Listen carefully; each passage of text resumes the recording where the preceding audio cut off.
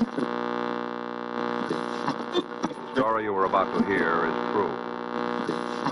Attention, all true.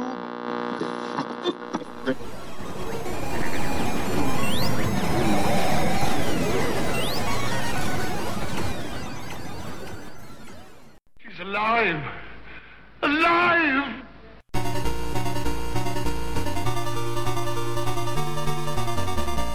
Welcome to the Retroist. As a kid, I enjoyed martial arts entertainment, and I thought martial arts were cool, but I didn't know anything about them outside of what I saw on TV and movies. We didn't have any martial arts schools in my town, and although my friends would practice from things they learned in magazines, nobody had any real training. As I got older, though, one of my friends started taking lessons in a school one town over, and eventually he talked me into doing the same. And I have to admit, my idea of martial arts really was shaped by what I saw on TV and movies, from The Karate Kid to movies like The Last Dragon. And so I didn't know what to expect when I went into this dojo. It was intense, sort of like The Karate Kid in some ways, because people took it very seriously. And what I learned about myself is that I didn't take it very seriously. And I have an example that demonstrates how I didn't take it that seriously, because on the first week I went, it wasn't just lessons with kicking and punching and blocking. It was also a lot of push-ups and cardio, all that sort of thing. Quite intense. I think after my first lesson, I was exhausted and considered maybe not going back, but I had paid for the entire month, so I was going to continue, and I would continue for a while after that, but I still didn't take it seriously, and here's how I know why. I went in one day to school with my friend, and we started our workout, and it turned out it was going to be this really intense one, where we were going to do a lot of push-ups, where we're cheering each other on, and sit-ups, and all that stuff. And I'm doing the work, but I'm feeling real sick, really sick, but I'm trying not to complain, because that didn't go over very well with the rest of the students there. And at one point, one of them stops, pulls me over and said, "What is wrong with you? You are green." And I said, "I think I'm going to get sick." And he says, "Well, don't get sick here on the mats. Go to the bathroom." And so I did, but nothing happened. I just didn't feel well. And I kind of knew why I didn't feel well. It's what I ate for breakfast,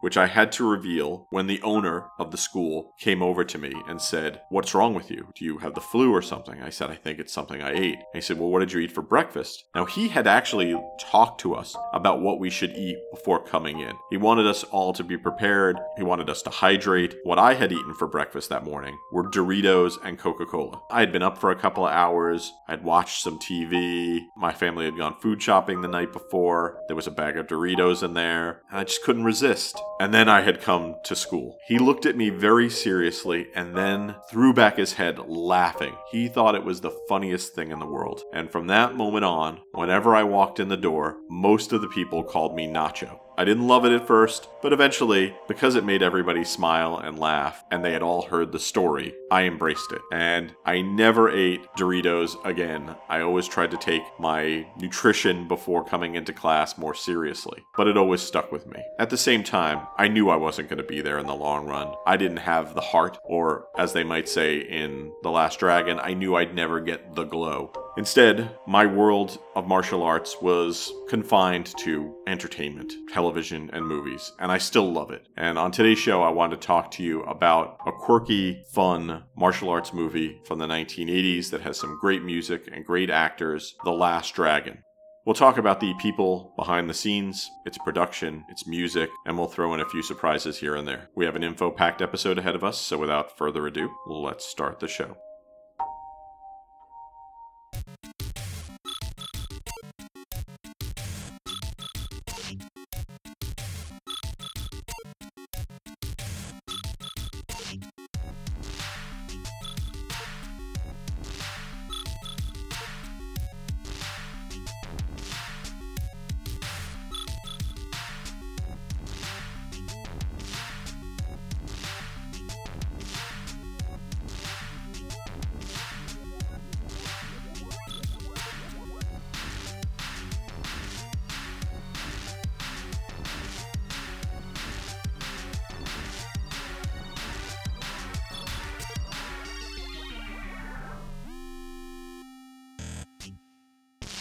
The Last Dragon, which is sometimes called Berry Gordy's The Last Dragon, is a 1985 martial arts comedy written by Louis Venosta, produced by Rupert Hitzig for Berry Gordy, and directed by Michael Schultz. It stars Timac, Vanity, Julius Carey, and a host of other people.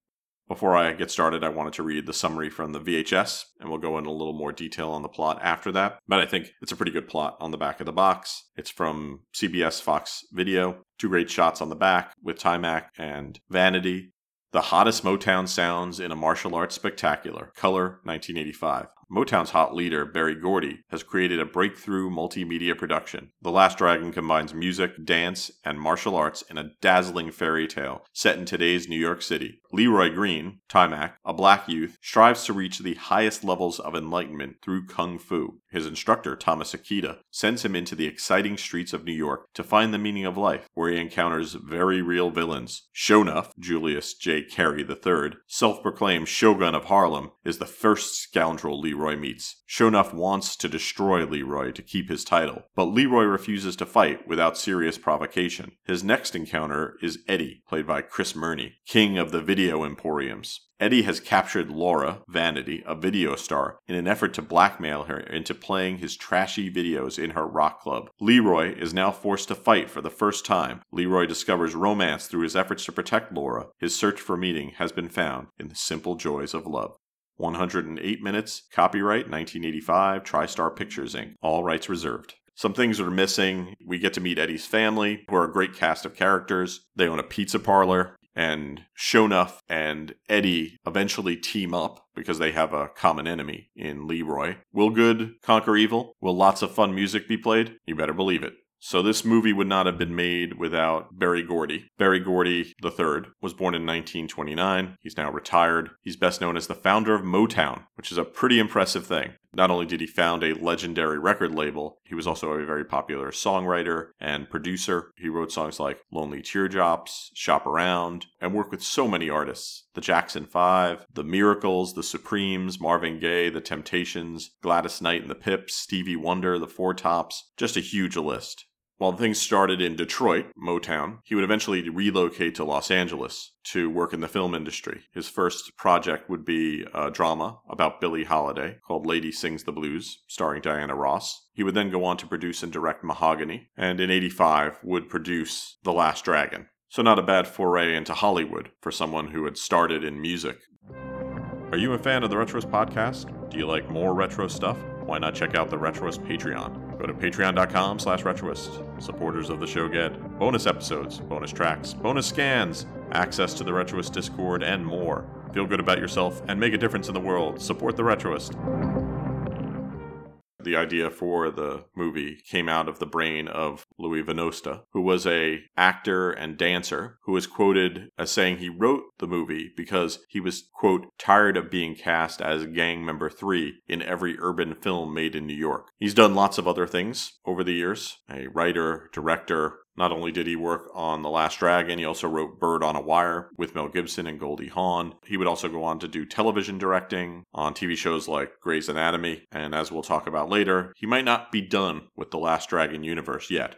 The film was directed by Michael Schultz, who was born in 1938. Film and television director, was born and grew up in Milwaukee, Wisconsin. He would attend the University of Wisconsin before going to Princeton, where he started directing theater. He worked on a lot of TV and movies. His TVography is huge. It goes back to the early 70s. He worked on things like The Rockford Files and Starsky and Hutch. On movies, he worked on things like Cooley High, great movie, Car Wash, another great movie, Bustin' Loose with Richard Pryor, Crush Groove, Carbon Copy, Disorderlies. A lot of movies that I really liked as a kid were directed by Michael Schultz. The screenplay was purchased by TriStar Pictures and Motown Productions, and production would begin in New York City on location in April of 1984. According to stories, Gordy would be on the set often and would bring Motown stars to see it, which must have been a very exciting time for people like Timac, who was just 19 years old at the time and didn't have a full acting background. This was his feature film debut. He had been a martial artist, that's why he's very convincing in that role. but he wasn't the only one considered for the role. According to different sources, you had a who's who of people who were coming out for the role, including Mario Van Peebles, Wesley Snipes, Lawrence Fishburne, and Denzel Washington. Could have been a very different movie with these different actors in it, and I'm not sure it would have had the same convincing martial arts in it that they got with Timac. And they filmed all over New York City. So if you're watching the film and you're familiar with New York, it does seem authentic. And for me, who grew up in that area, that's fun to see. He's a champion who doesn't want to fight. He's such a hardcore Bruce Lee fan, he eats popcorn with chopsticks. He'll risk his life for a rock video queen, but he's afraid to talk to her. He's either totally weird, or he's the last dragon. You sure look like a master to me. Barry Gordy's The Last Dragon, directed by Michael Schultz, rated PG-13. Now playing at a theater near you. Now I'd like to talk to you about the cast. And this film has a big cast, so I'm going to skip over some people. It's not because I want to, it's just there's too many people in this film. Timac played Leroy Green, or Bruce Leroy, as he's sometimes called. Timac Guariello was born in 1964, often known just as Timac. He is a martial artist and stuntman, probably best known for his work on The Last Dragon. This was his first major break in acting, but afterwards he would appear in TV and film. According to his biography, he has received black belts in karate, jeet kune do, Wing Chun, hapkido, jiu-jitsu, taekwondo, and Brazilian jiu-jitsu. Vanity played Laura Charles, the love interest in the film. Denise Katrina Matthews, better known as Vanity, was born in 1959, sadly passed away in 2016. She would work continuously, but eventually turned her back on what she had seen herself in the 80s and would become an evangelist.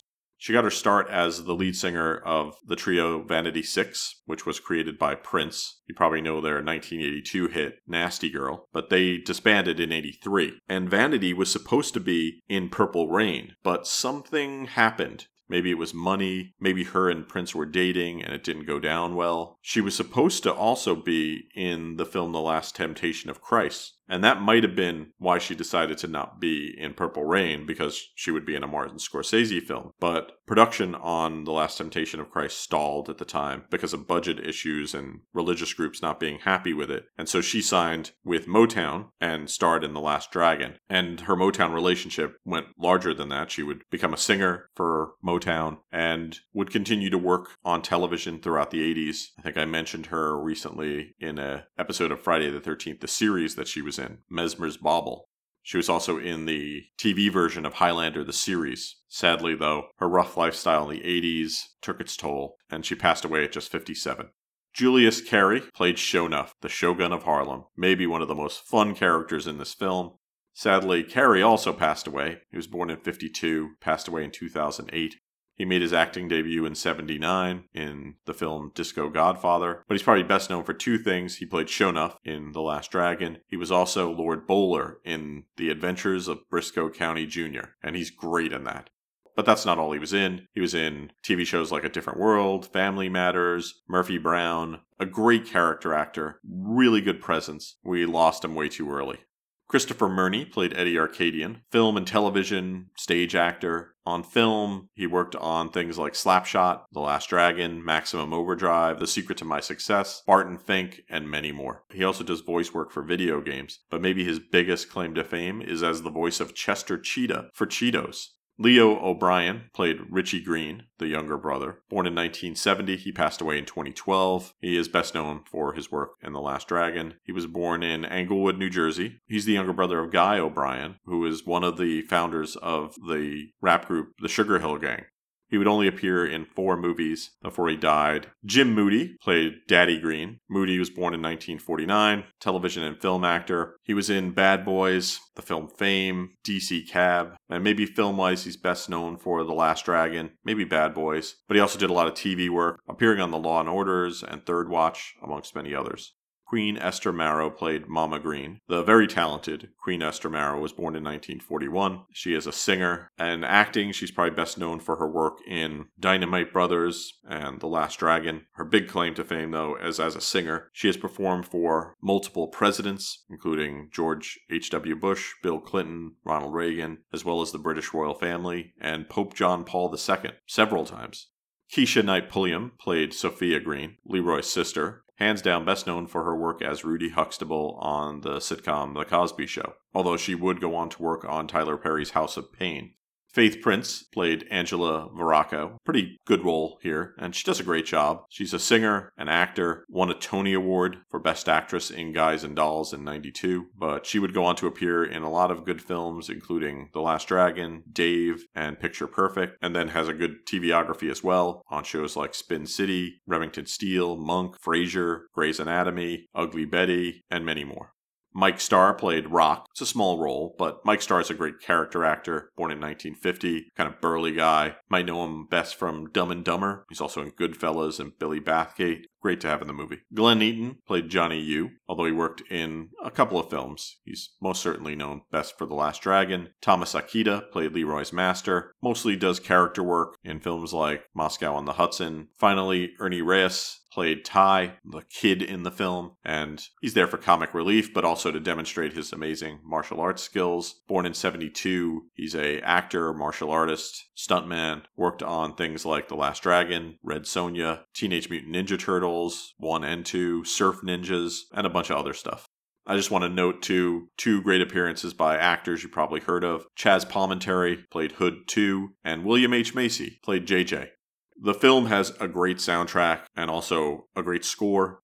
The score for the film was done by Bruce Miller and Misha Siegel. Bruce Miller started his career in New York, was a saxophonist and guitarist, toured with Paul Anka. He would later move to California and work with a lot of other great artists before going on to compose music for dozens of movies and television shows, including Designing Women, Wings, and Frasier. Misha Siegel is a Israeli producer and film composer. The Last Dragon is probably, for me, his most impressive work. On television, though, he worked on some fun stuff, including The Facts of Life Goes to Paris, the ABC After School specials, and the CBS School Break specials. So that's quite a little niche there.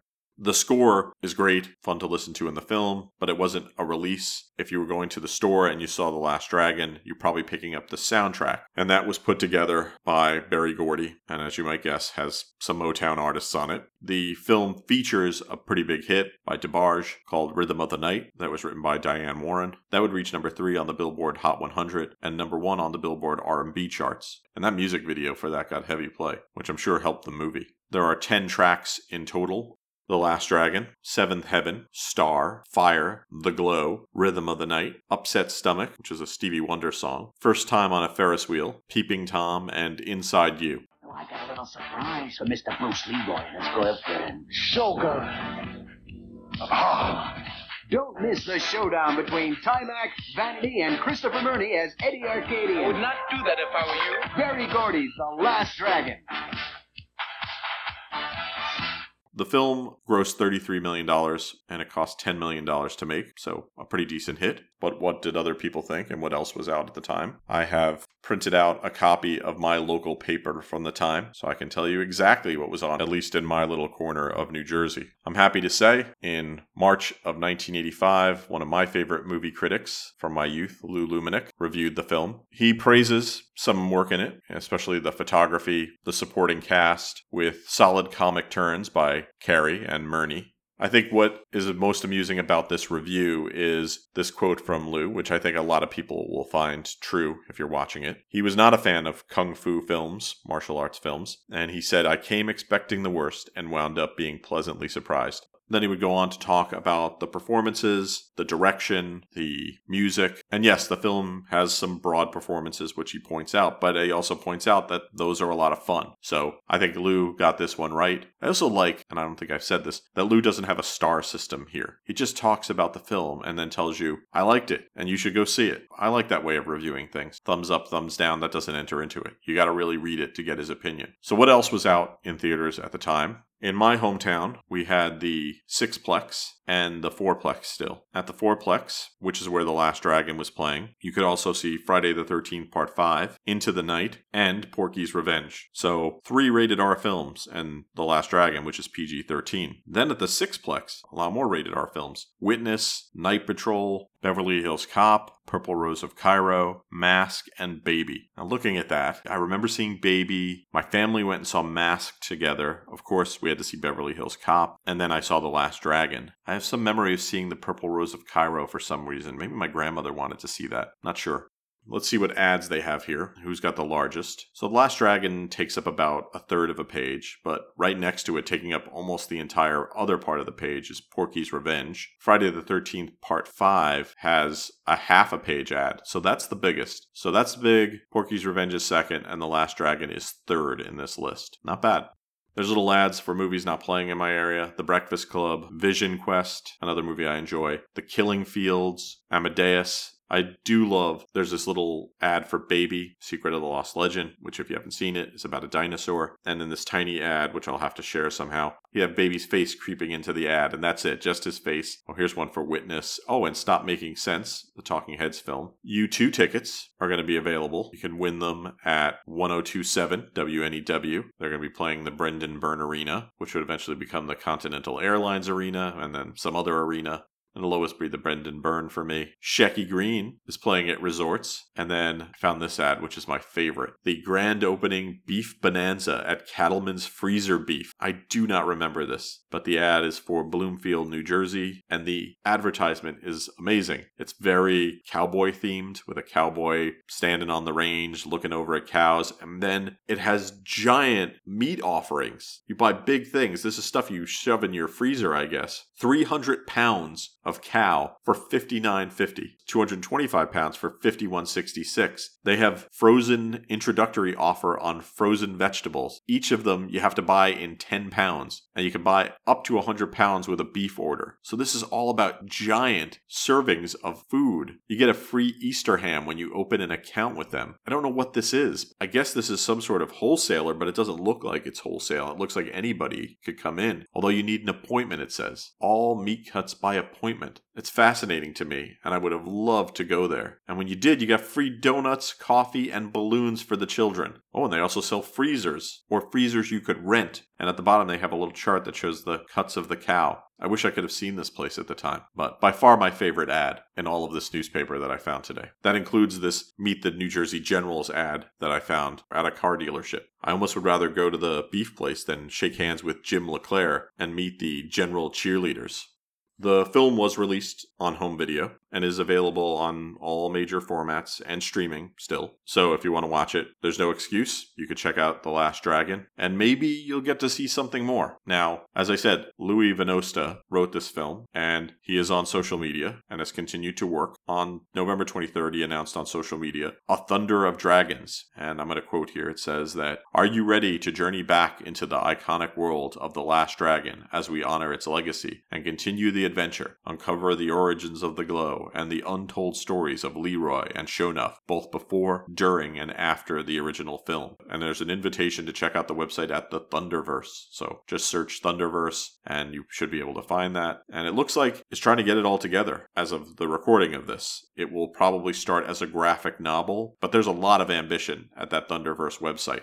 We're going to have to wait to see how it develops, but I got my fingers crossed. I'd love to see that. The Last Dragon is a fun film and very much of its time. It has talented people on all fronts, music, writing, and it does create a nice little world in a relatively short period of time. And it fits really well with that era when it was shot. So we're still seeing a lot of that mid-80s magic. So if you have the time and you haven't seen The Last Dragon, I really suggest you check it out and tell some other people about it. And then go check out the Thunderverse, and maybe one day we'll find out what happened after the film ended.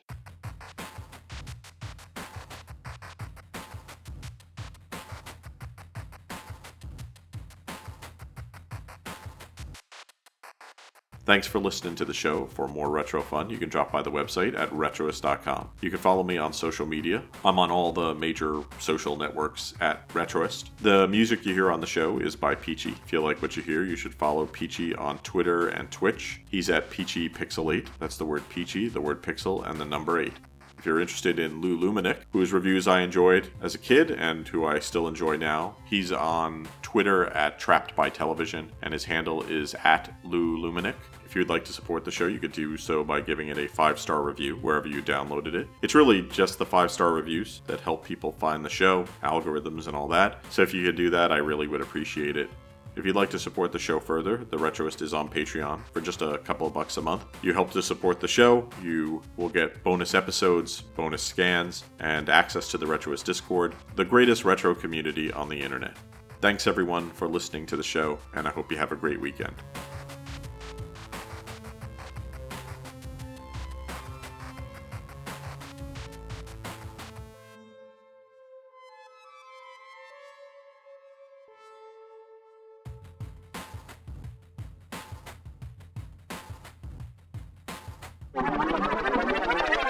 I had the glow all right, but it was green and fueled by Doritos. This has been a Retroist production.